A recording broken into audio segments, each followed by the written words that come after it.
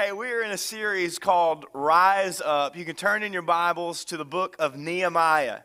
Nehemiah, if you have an analog Bible like mine, it's on page 398. It's been a while since I've made that joke, so I thought I'd go ahead and pull it out this morning. Nehemiah comes after Ezra, comes after the book of Chronicles, comes after Kings, comes after 1 Samuel. So it's right there in that area. If you will, look at Nehemiah chapter 2 with me, and I want to read verse 18 of chapter 2. This is our series scripture. Nehemiah says this: I told the people of the hand of my God that had been upon me for good. I don't want to preach this too long, but I want you to understand that Nehemiah is saying God said. And that's an important statement that you should never just flippantly or casually say. If you say God said, you better know that that he said. But when he says, then you can stand and you can speak with confidence. Nehemiah told of the hand of his God that had been upon him, and also of the words that the king had spoken to me. And they said, let us rise up and build. So they strengthened. Watch this. It was more than words, more than just something that they said. The Bible says, so they strengthened their hands for the good work. I want to preach a message today called Get the Gate. Get the Gate. We have this little 18 pounds of fur named Shep. I'm extremely creative, and so I have an Australian Shepherd. He is a mini Australian Shepherd, and we went way out on a limb and decided to name him Shep. It's easy to remember, and it's easy to yell at him from across the room. And so there are times when we let Shep outside, when our children and or my wife, it's very rare that I let Shep outside. I normally holler for somebody to get your dog. And so when we let Shep out, my wife constantly says this phrase: get the gate. Get the gate. Check the gate. Make sure the gate's closed, because our backyard lines up to another group of children, and they'll just run back and forth between our yards, and they'll leave the gate open, and then they'll come out into the front yard, and if the gate is open, then Shep, he likes to go out of the gate. Come on, so he likes to be free, y'all. And actually Thursday morning, when we opened the door, Shep saw a squirrel. And he's mad at them, y'all. He's mad at squirrels like I'm mad at ducks. And he took off. And the squirrel took off. And the squirrel ran across the road. I know, right? You're scared. No, everything's okay. And he ran across the road. And Megan's yelling at Shep. And he runs. And he's running, but he doesn't see the ditch.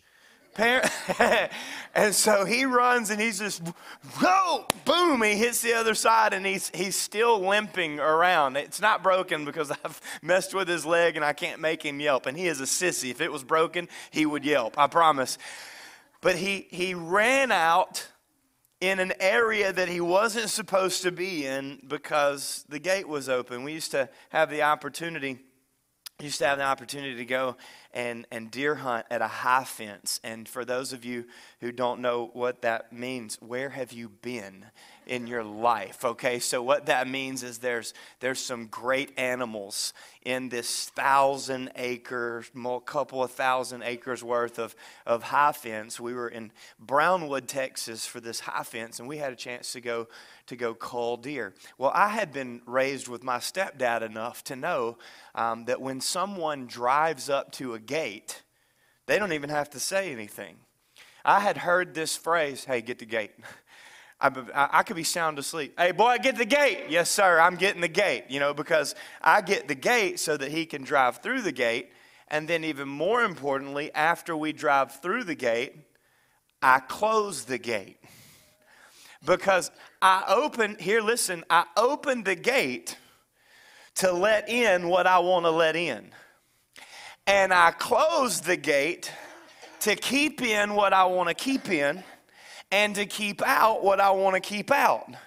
Because you don't want to be responsible for a 12-point running down Main Street because you left the gate of a high fence piece of property open. So I'm preaching a message today called Get the Gate. Let me start by saying this. God's covering will often challenge our comfort. Nehemiah was comfortable in the palace. He was comfortable in his position. He was comfortable. But God had a call upon his life. And I have seen, I almost wrote will always challenge. But I have seen that God can use contentment and the comfort of the Holy Spirit to comfort us and to cover us. I've seen that. But I have seen more and experienced more often that when God gets ready to provide a covering that we do not currently have, when God begins to get ready to use us to provide a covering for someone else that they need and that they do not have, He will call us, hear me, out of our comfort so that He can provide His covering. I could give you examples of when I realized I was in the will of God, when I realized I was out of the will of God, when God asked me to do something simple and it took me a little longer. I could sense. Now listen, I'm not talking about the presence of God. I'm talking about the covering of God. And these people had become so comfortable that they were willing to sacrifice the covering. The people of Jerusalem, they had been there so long without gates, without walls, that they had become comfortable living their lives without God's covering. And in order for them to have the covering that God wanted them to have, somebody had to get uncomfortable. Somebody had to move outside of their comfort zone in order to be used by God to provide the covering that He wanted to provide. And God used Nehemiah. Interesting, Nehemiah, Hebrew, help me Jesus, Nehemiah.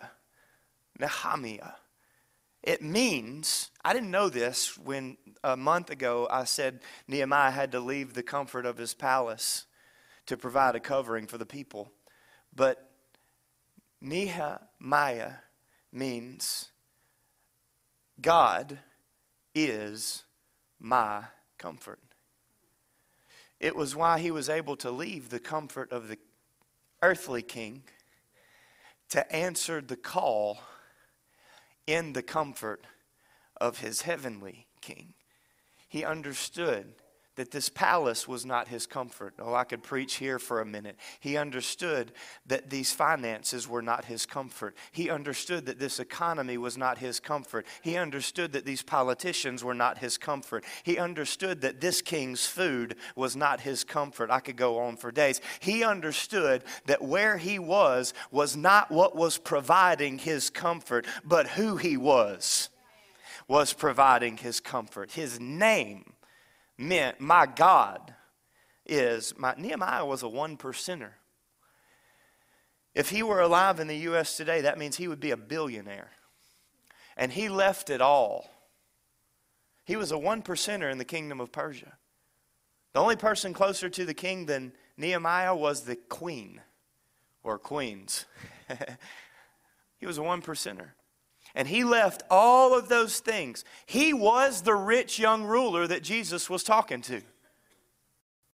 But instead of walking around sad because he had many possessions, come on, Nehemiah walked out, sold out for whatever God possessed. Nehemiah was willing. Number one, if you're taking notes today, and if you're not, we always recommend that you do. Before Nehemiah showed up on the scene and started telling everybody what to do, number one, before I begin to share with people what I believe they're supposed to do or what I believe God has told me, I need to examine before I act. Think back to Nehemiah in chapter 1 and 2. And Nehemiah was standing before the king. Nehemiah was standing before the king. He was in the palace of the king. And one of his brothers came in. I believe the Bible called him Hanani. And Nehemiah just asked Hanani, hey, how's it going in Jerusalem? And Hanani began to share how badly things were going in Jerusalem. And the Bible says that Nehemiah dropped to the floor and wept bitterly. And he began right there to fast and to pray continuously. Nehemiah, the first thing that he did when he sensed the burden of God, which is where we ended last week, is he prayed. Nehemiah prayed. Guys, I want you to notice that prayer was not his last resort. And we say this almost every year as often as we can. But prayer, let me even fix this. I don't even think prayer should be our first resort. Prayer should be our common practice. But when we haven't been praying and something arises, specifically something like this, certainly as a first response, we should do what Nehemiah did, and we should go to the God of our comfort and pray. I believe before we react, we should pray. Come on, y'all hone in for a second. I believe before we post, we should pray. I believe before we speak, we may want to consider a Nehemiah prayer. The kind of prayer that Nehemiah prayed when the king said, "What's wrong with you?" Nehemiah could have jumped up and said, "I'll tell you what's wrong with me." And that would have not been a good idea. Would have probably cost him his head. It costs you your witness every time that you do it. Nehemiah, the Bible says, when the king asked him a question, he didn't jump up and respond. He didn't jump up with an emotional reaction. The Bible says, so he prayed before his God. Nehemiah prayed, and then Nehemiah prepared. Remember, before he ever showed up on the scene and started making proclamations and started telling everybody how to produce and what to produce and putting the pressure on people, Nehemiah prepared. 4 months, the Bible says, he fasted and prayed. 4 months. Moses spent 40 years on the backside of the desert preparing to accomplish the will of God. He didn't even know he was preparing. He was just doing what God had done. He was just staying where God had placed him. Running away but being prepared all the same time. 40 years. What about Jesus? We want and we expect in our culture to go to college for 4 years and then minister and accomplish everything that God has for us for the next 40 years. But that's not what Jesus did. Jesus prepared for 30 years to do 3 years of ministry that would affect all eternity for all time. It was his preparation and it was his prayers that gave him the ability to even conceive this next part, God's plan. You would think after praying and fasting and preparing for 4 months and then traveling hundreds of miles to get to Jerusalem, that Nehemiah would show up with an edict from the king and a word from God and say, "Hey, God has sent me." That's not what happened. The Bible says he showed up on the scene, and for 3 days, he examined those walls. He looked at those gates. And he prepared a plan. Now listen, sometimes God tells us to do things that we're not planned for. Sometimes God tells us to do things we're not prepared for. But I want you to notice that Nehemiah examined for 3 days. He wasn't lackadaisical. He wasn't lazy. He didn't shoot from the hip and call it the Holy Spirit. He invested in what he believed God had called him to. He didn't do a last-minute, lackadaisical, lazy, unplanned hoorah and call it spirituality. That's not what happened in this story. He prayed, he prepared, and he planned. For 3 days, he walked around and looked at those walls, and then finally, he began to produce. Please notice how Nehemiah went through this process. In a culture that puts the pressure of productivity on us from the time that we wake up to the time that we lay down, I want you to notice that Nehemiah took the time, number one, to pray. Number two, to prepare. And number three, to plan. Before he ever produced anything. Did you know that you can be extremely busy and never produce anything eternal? Ask Martha. Jesus looked into the eyes of the one that was succumbing to the society's pressure to produce. And he said, Martha, Martha, Martha, you are worried about productivity. But I'm telling you that Mary has chosen the greater, to sit in my presence. Now look, that doesn't mean that we just sit around with Jesus and we use that as an excuse to be lazy while we watch everybody else work. That junk don't fly with me. You're not going to watch me work. I don't like work enough to let you watch me work. If I'm working, you working. If we're working, we're going to work together.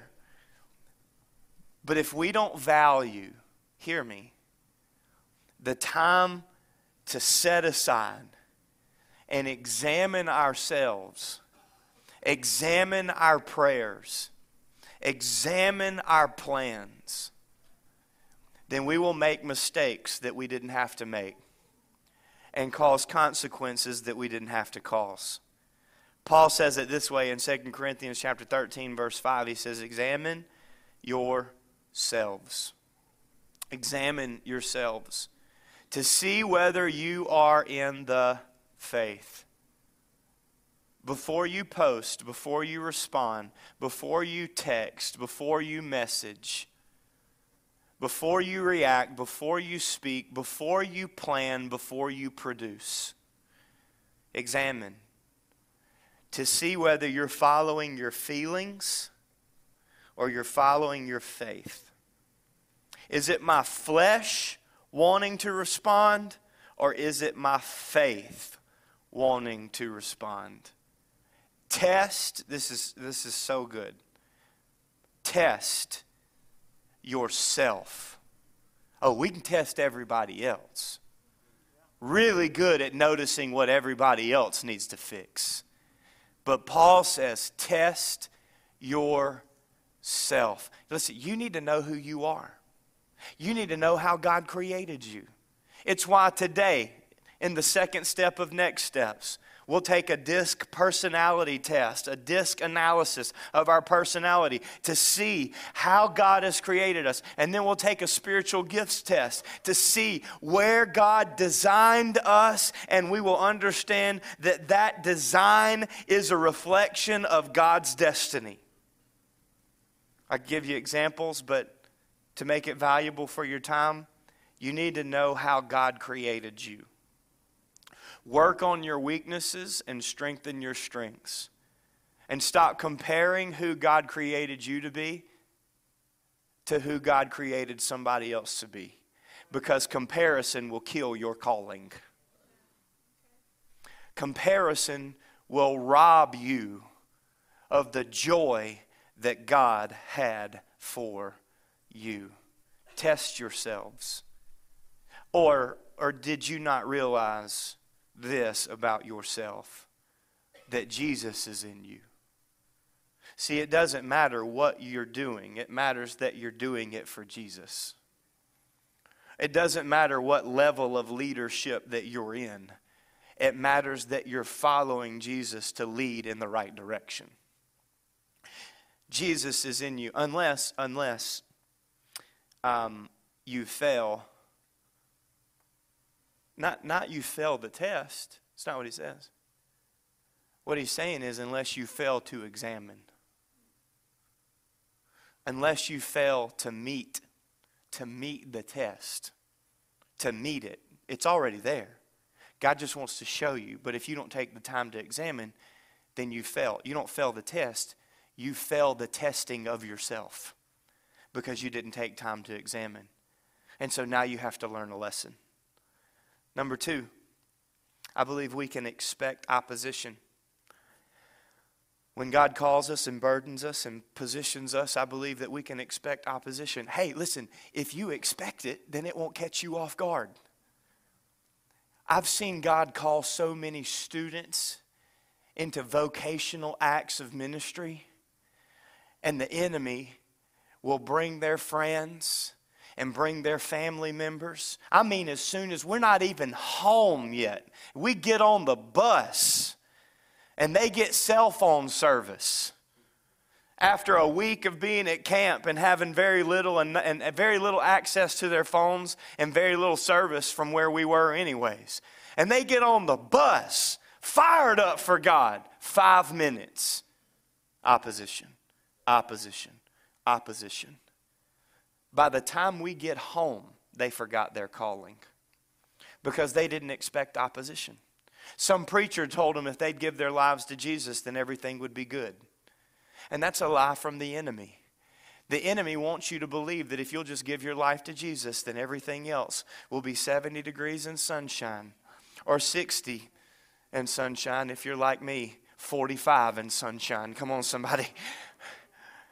See, grass doesn't grow in 45.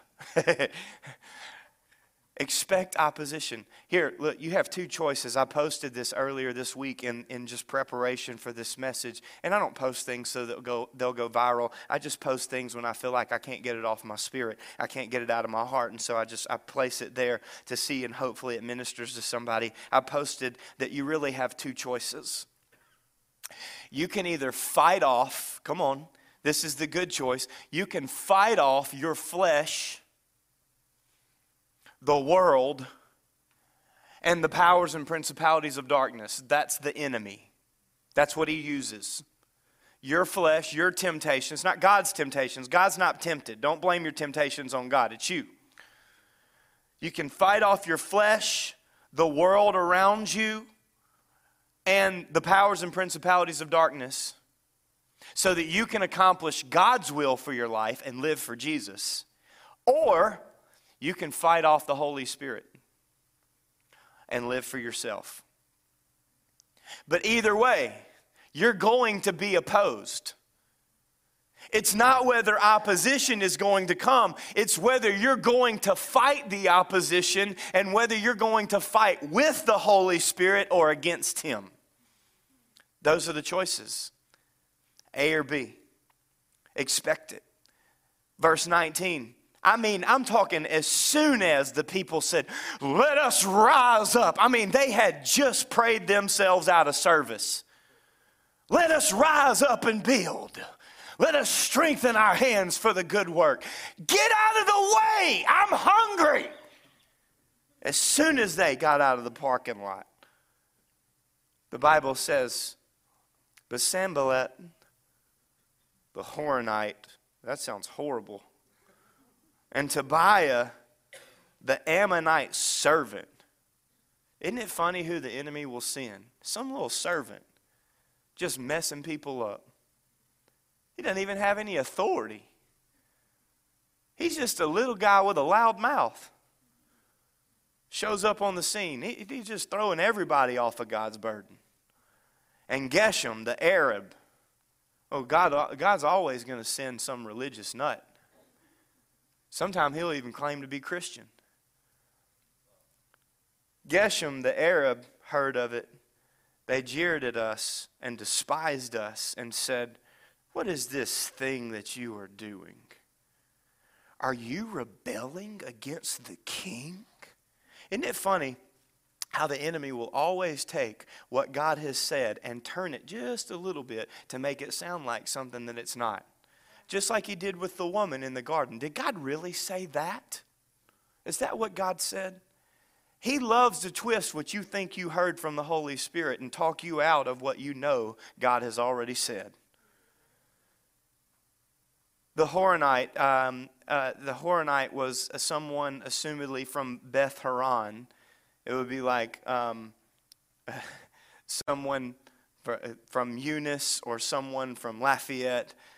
Being a Louisianian, being an American, okay. This guy was probably from Beth Horon. He was a Samaritan. He was a Samaritan leader. Who was the Samaritan? The Samaritans were the ones who were from the northern kingdom. You remember Solomon split the kingdom unintentionally by intermarrying outside of God's will for his life. And so you move down and the kingdom splits, and the northern kingdom is actually captured by the Assyrians.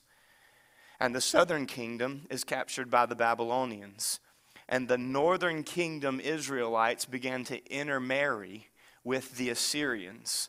And so they're referred to as Samaritans. Did you know that the enemy will leave you alone as long as you will live for him and not Jesus? The enemy will leave you alone as long as you ignore the call of God on your life. The enemy will give you what you want. I said this a couple of weeks ago. He will give you what you want if it will keep you out of what God has. He will perform for you. The powers and principalities of darkness will leave you alone if you'll just keep going in the wrong direction. Come on, but as soon as you turn to Jesus and you start trying to follow him in the footsteps he's already ordained and ordered and will establish, the moment that you turn to him, the moment that you start trying to answer the call, the moment that you start trying to give, the moment that you start trying to serve, the moment that you start trying to lead, the moment that you start trying to share, preach, pray, prepare, turn your household back to the ways of the Lord. The moment that you make the decision for Jesus, here comes the foot soldier. Here comes the attack, the first wave. And if that wave doesn't work, here comes another wave, and another wave, and another wave. And he'll keep on fighting you. Here's what you can remember. When you are under attack and you can assume and acknowledge that it is the enemy, keep following Jesus, because he would leave you alone if you weren't going in the right direction.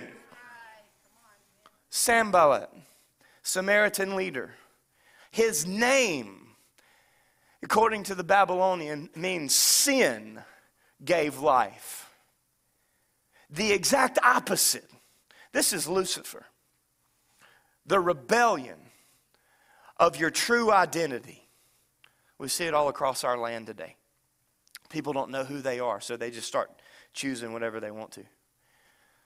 Because they think that is what, they think that life and fulfillment is found in their choice. In them getting to choose. Sin, my desires, my fallen nature, that's what gives me life. Sanballat is the voice of compromise. Tobiah is interesting. It means Yah is good. Not Yahweh, not Adonai, not El Shaddai, El Bethel. No. Not the Hebrew God, not the God of Abraham, Isaac, and Jacob, just God. Little g God is good. This is the voice of the counterfeit. I told you, Tobiah is nothing but a servant. He has no authority. He has no influence. But he is the loudest voice. He's just a select, he only represents a few people, and he really doesn't even have any authority. But because he's the loudest, he gets the most attention. Does that sound familiar? He doesn't even really have a great big following. And if all of the other people would actually come together and live out what they believe to be God's calling for their life, then he wouldn't even really have a voice. But because everybody's kind of shaky on what they really believe anyways, they let a servant start speaking louder than the saved. Tobiah, Yah, the counterfeit. Geshem. The Arab, and I don't not love Muslim people or Arab people. That's not what I'm saying at all. This was a chief Arab. I don't believe in that doctrine of faith. I don't believe in the ways of the Quran. The chief, the Bible calls it, the chief Arab. Scholars referred to him.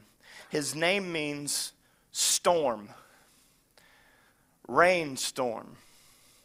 So what was supposed to be provided to soften up the ground and make the work easier, what was supposed to be provided to make the land pliable, is what this person is using to cause chaos. So Sanballat was the voice of compromise, which is a familiar voice in this culture. And unfortunately, here's the unfortunate aspect of this whole thing. It's a familiar voice in most worship centers. It's not just a familiar voice in the culture, it's a familiar voice in the churches. Because we have become complacent and we have begun to compromise. One of our members recently said he was having a conversation with an atheist. And the atheist said, you know what the biggest difference between you and me is? And the individual graciously didn't respond with the obvious. The atheist said, the biggest difference between you and me is my friends still live just like me. But your friends live more like me than they live like you. It's the voice of compromise, the voice of the counterfeit, and the voice of chaos. Watch Nehemiah's response. Nehemiah was unswayed in the midst of the opposition that arose against his assignment. Because he didn't have an agenda. He had an assignment. I'm going to have to preach that another week. I don't have time. Verse 20, Nehemiah, I replied to them, the God of heaven, not your God, not your counterfeit, not your compromise, but the God of heaven will make us prosper, and we his servants will arise and build, but you will have no portion, right, or claim in Jerusalem. Sometimes we need to surround ourselves with some new people, some people who will not just support us when we sin with them. Some people who will not just make us feel better when we fall just like them. Sometimes we need to surround ourselves with people who can see beyond where they are. Sometimes we need to surround ourselves with some people that we might not have even been around if it hadn't have been for Jesus. But because God has called us to this place, we're meeting some new people and we're growing closer to God with some new people. The old friends that we had that don't want us to follow Jesus but want to feel better about their fallenness and try to convince us to fall with them need to be removed and replaced by the ones that would confirm our calling and call out our compromise. Surrounding yourself with people who understand that God has called you to something greater than you are currently living. Nehemiah was able to stand against the opposition. Why? Because he had a letter from the king and he had a word from the King of Kings. I want you to notice that Nehemiah didn't pull the letter out of his pocket. He wasn't there with an assignment from an earthly king. Nehemiah spoke up to the people because he understood that when I kneel before the King of heaven, I can stand before any king on earth. And if I can stand before a king, I can stand before a servant. If I can stand before a king, I can stand before anybody else that may rise up from another kingdom. If I can kneel before the King of Kings, when opposition arises, I can stand because I have a letter and I have a word. And when others begin begin to bow to immorality and complacency, and when compromise begins to rise in my house, I can take a stand and I can remember that people didn't put me in this place and people didn't promote me to this position. I wasn't praying for 4 months to another person. I wasn't preparing for 4 months with another speaker. I was sitting with the King of glory, kneeling before the God of my creation. And so when I bowed before the King on earth, he was able to give me a letter so that my king didn't take him out. So I don't come with a calling of authority by any man in this land. I come to accomplish the will of the King of heaven. That's who he spoke. He didn't say anything about the king or his letter. He said, my God will make me prosper because he's my comfort. Before I build walls, number 3, renovate the gate. Now, I called the sermon Get the Gate because I thought it was funny, especially when Shep ran out and hurt his leg. It was like confirmation, poor little dude. I didn't know what word to use right here, and then I thought of writing this last point, and I just heard the word renovate, and I stuck with that because to renovate, I think of a home, or a vessel, or an entity, or an organization, or an individual. And I think of something that's just torn down. It's worn down. It's forgotten its calling.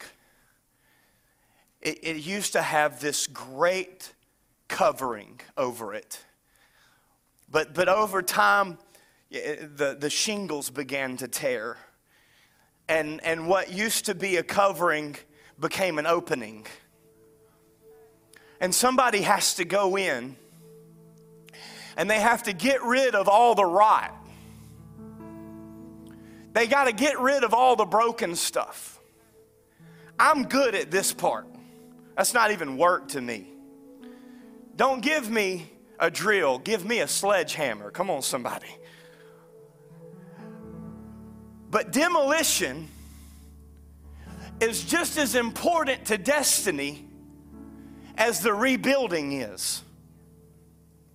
In other words, you can't start the renovation until you remove what needs to be removed.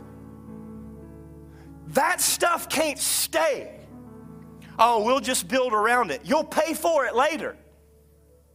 Before you can start stacking up the bricks or repairing the outside, you've got to get to the inside where it really is going to make a difference.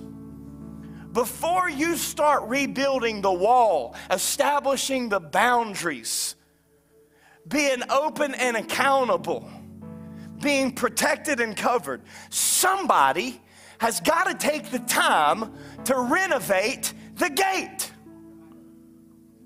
Because a wall will surround you, but the gate is where the evil comes in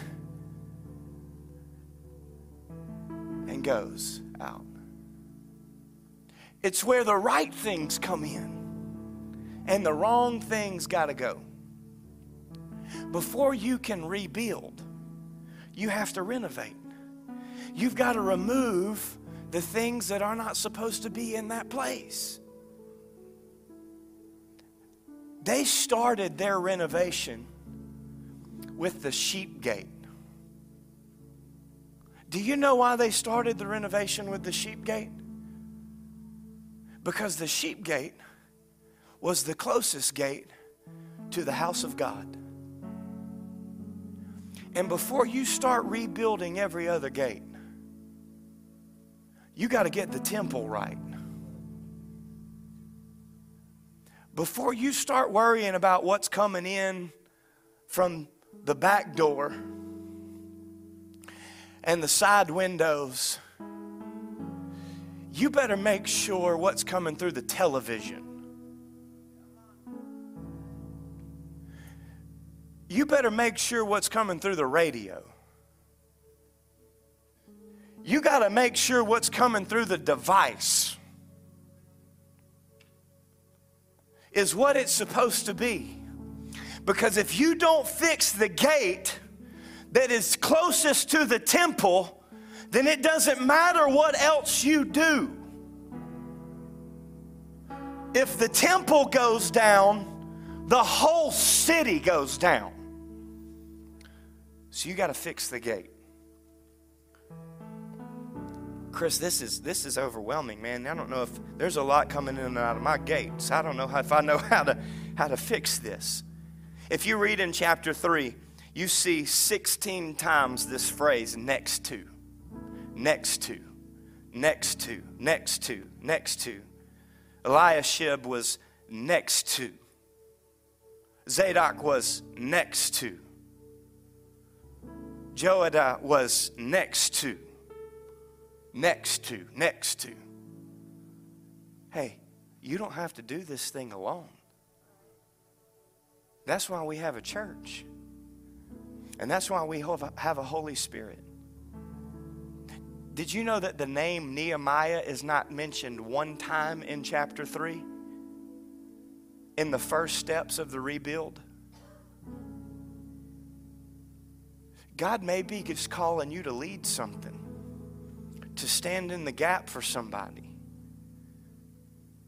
And your job is not going to be to execute the initiative. It's just going to be to inspire the initiative. Everybody's mentioned. Nehemiah, not one time. 38 people in one chapter. Catch this. 42 different groups of people. 42. 38 individuals. Nehemiah's not mentioned one time. How are we going to renovate the gate? How are we going to do all this work? We know we need it, but we got comfortable without it. Here's how we're going to do it. T-O-P. I didn't even write this on purpose. I was just writing points, and I was like, I just spelled top. Thank you. That was so cool. Why don't you do that all the time? How are we going to do it? We're going to do it together. That's how we're going to accomplish God's will. For your life, by the way. We're going to do this together. How else are we going to do it? One at a time. You ever heard the old adage, how do you eat an elephant? I'm like, I don't eat elephant. I eat deer and elk and moose. So I relate to the moose because I've never gotten to have moose. You don't have to bring me any moose. I'll get some one day. Don't. It's okay. I don't even know if I have room in my freezer right now. But how do you eat a moose? One bite at a time. How are we going to fix these gates? How are we going to fix this wall? God, how are we going to do this? We're going to do it together. Calm down. Calm down. And then we're going to do one at a time. One step at a time. One day at a time. One friend at a time. One family member at a time. And then finally, we're going to prioritize the most important. Oh, I got to read you this last part, and I'm going to be done. How do we fix this? Jesus, 400 years later, Jesus, the Son of God, is standing at the sheep gate that Nehemiah saw built first. He's just a few steps from the temple that Ezra led the people to build. Just 400 years later. That's older than America. You look at Scripture, you don't realize, it doesn't seem that far. It's like, oh, it's only 400 years later. Jesus is standing at that same gate. You know what it means? You know what that tells me? That tells me they built that thing right. Those walls are still standing. That temple's still there. Jesus could stand at that gate. Jesus is standing at the sheep gate that Eliashib built. In John chapter 10, verse 1, I'm reading from the New Living Translation. Jesus said this, I tell you the truth. If you try to sneak over this wall, rather than going through this gate, you're a thief and you're a robber. In other words, you can't become God's house unless you come through this gate. You try to sneak over there's no other way to the house. There's no other way but right here. Doesn't matter what else you do. You can't get in this gate. You can't get in this city without coming through this gate. Verse 2, but the one who enters through the gate is the shepherd of the sheep. Come on. Hey, he didn't say you were saved. He said you were shepherd. He didn't say you just got to be a part of the sheepfold. He said you're a shepherd. I'm calling you to more than just being saved. I'm about to make you like me, is what he's saying. Verse 3, the gatekeeper, somebody get the gate, opens the gate for him.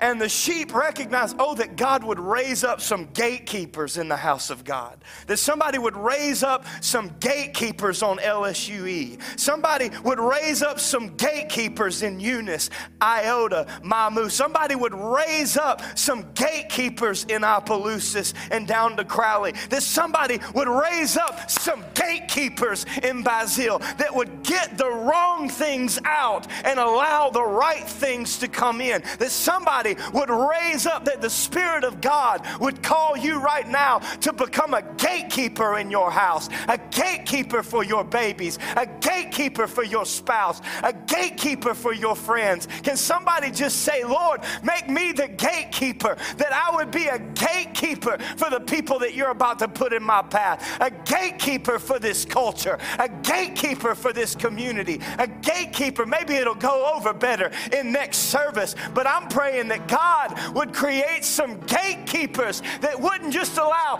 anything to come into the house, but they would examine, expect, and renovate. The gatekeeper opens the gate for him, and the sheep recognize his voice and come in. He calls his own sheep by name and leads them out. Verse 6, those who heard Jesus use this illustration didn't understand. What is he talking about? This dude's always talking about stuff. What is he even saying? I was trying to rest, man, starts yelling about stuff. So he explained it. I tell you the truth. I picked this version on purpose. Jesus said, I am the gate. In other words, I'm the only one that can get it out. And I'm the only one that can get it in. I am. This is the same I am. This is why this made people so mad. This is why people didn't like Jesus. Because Moses asked the burning bush, who am I to say sent me when I stand before Pharaoh? And God said to Moses the same thing that Jesus is saying at the sheep gate. He said, tell them I am. I am the gate. All who came before me were thieves and robbers, but the true sheep did not listen to them. Yes, I am the gate. Those who come in through me will be saved. They will come and go freely and will find good pastures. Verse 10, sin doesn't give life. Sin's purpose is to steal, kill, and destroy. But my purpose is to give them a rich and satisfying life. Would you bow your head and close your eyes? Father, I pray for the followers of Jesus in the room this morning. I thank you that your word is alive. Lord, right now I pray that you would help us to examine ourselves, not just get our things together. Examine. Are we praying, preparing, planning, producing the way that you would have us to? God, right now, I pray that you would raise our expectation and that we wouldn't become overwhelmed by the enemy. We would expect him, and we would remember that greater is he that is in me. Father, I pray this morning that you would help us to renovate the gate. Lord, let us tend to the things that are coming in and the things that need to get out. But God, right now, I pray for every person in here, maybe anybody listening online, that needs to receive you and your salvation, that needs to let you cleanse their temple, rebuild their gate, remove the things that don't belong and replace with the things that do. I pray for anybody who's not confident of who they are in you right now. I pray for them. And I pray that they would open their hearts to receive you and give you their life and never take it back again. Come on, if that's you, I want to invite you right now. Open your hands right where you are. If the Holy Spirit's been stirring in you, been irritating you, been burdening you, open your hands. The posture of surrender and reception all at the time. This is what it looks like to renovate the gate. To remove what doesn't belong and replace it with what does. And the only person that can do that is Jesus. If that's you, I want to invite you to pray this prayer with me right now. Come on, let's say it out loud together. Jesus, forgive me for what I've let in. Remove what doesn't belong. Replace with what does. Holy Spirit, I invite you to be in me completely. I believe you gave your life so I could live. You shed your blood. You paid for my sin. But you were raised from the dead for me to be born again, made new like you. May I follow you with all of my heart from this day forward. In Jesus' name, amen. Come on, somebody praise God this morning.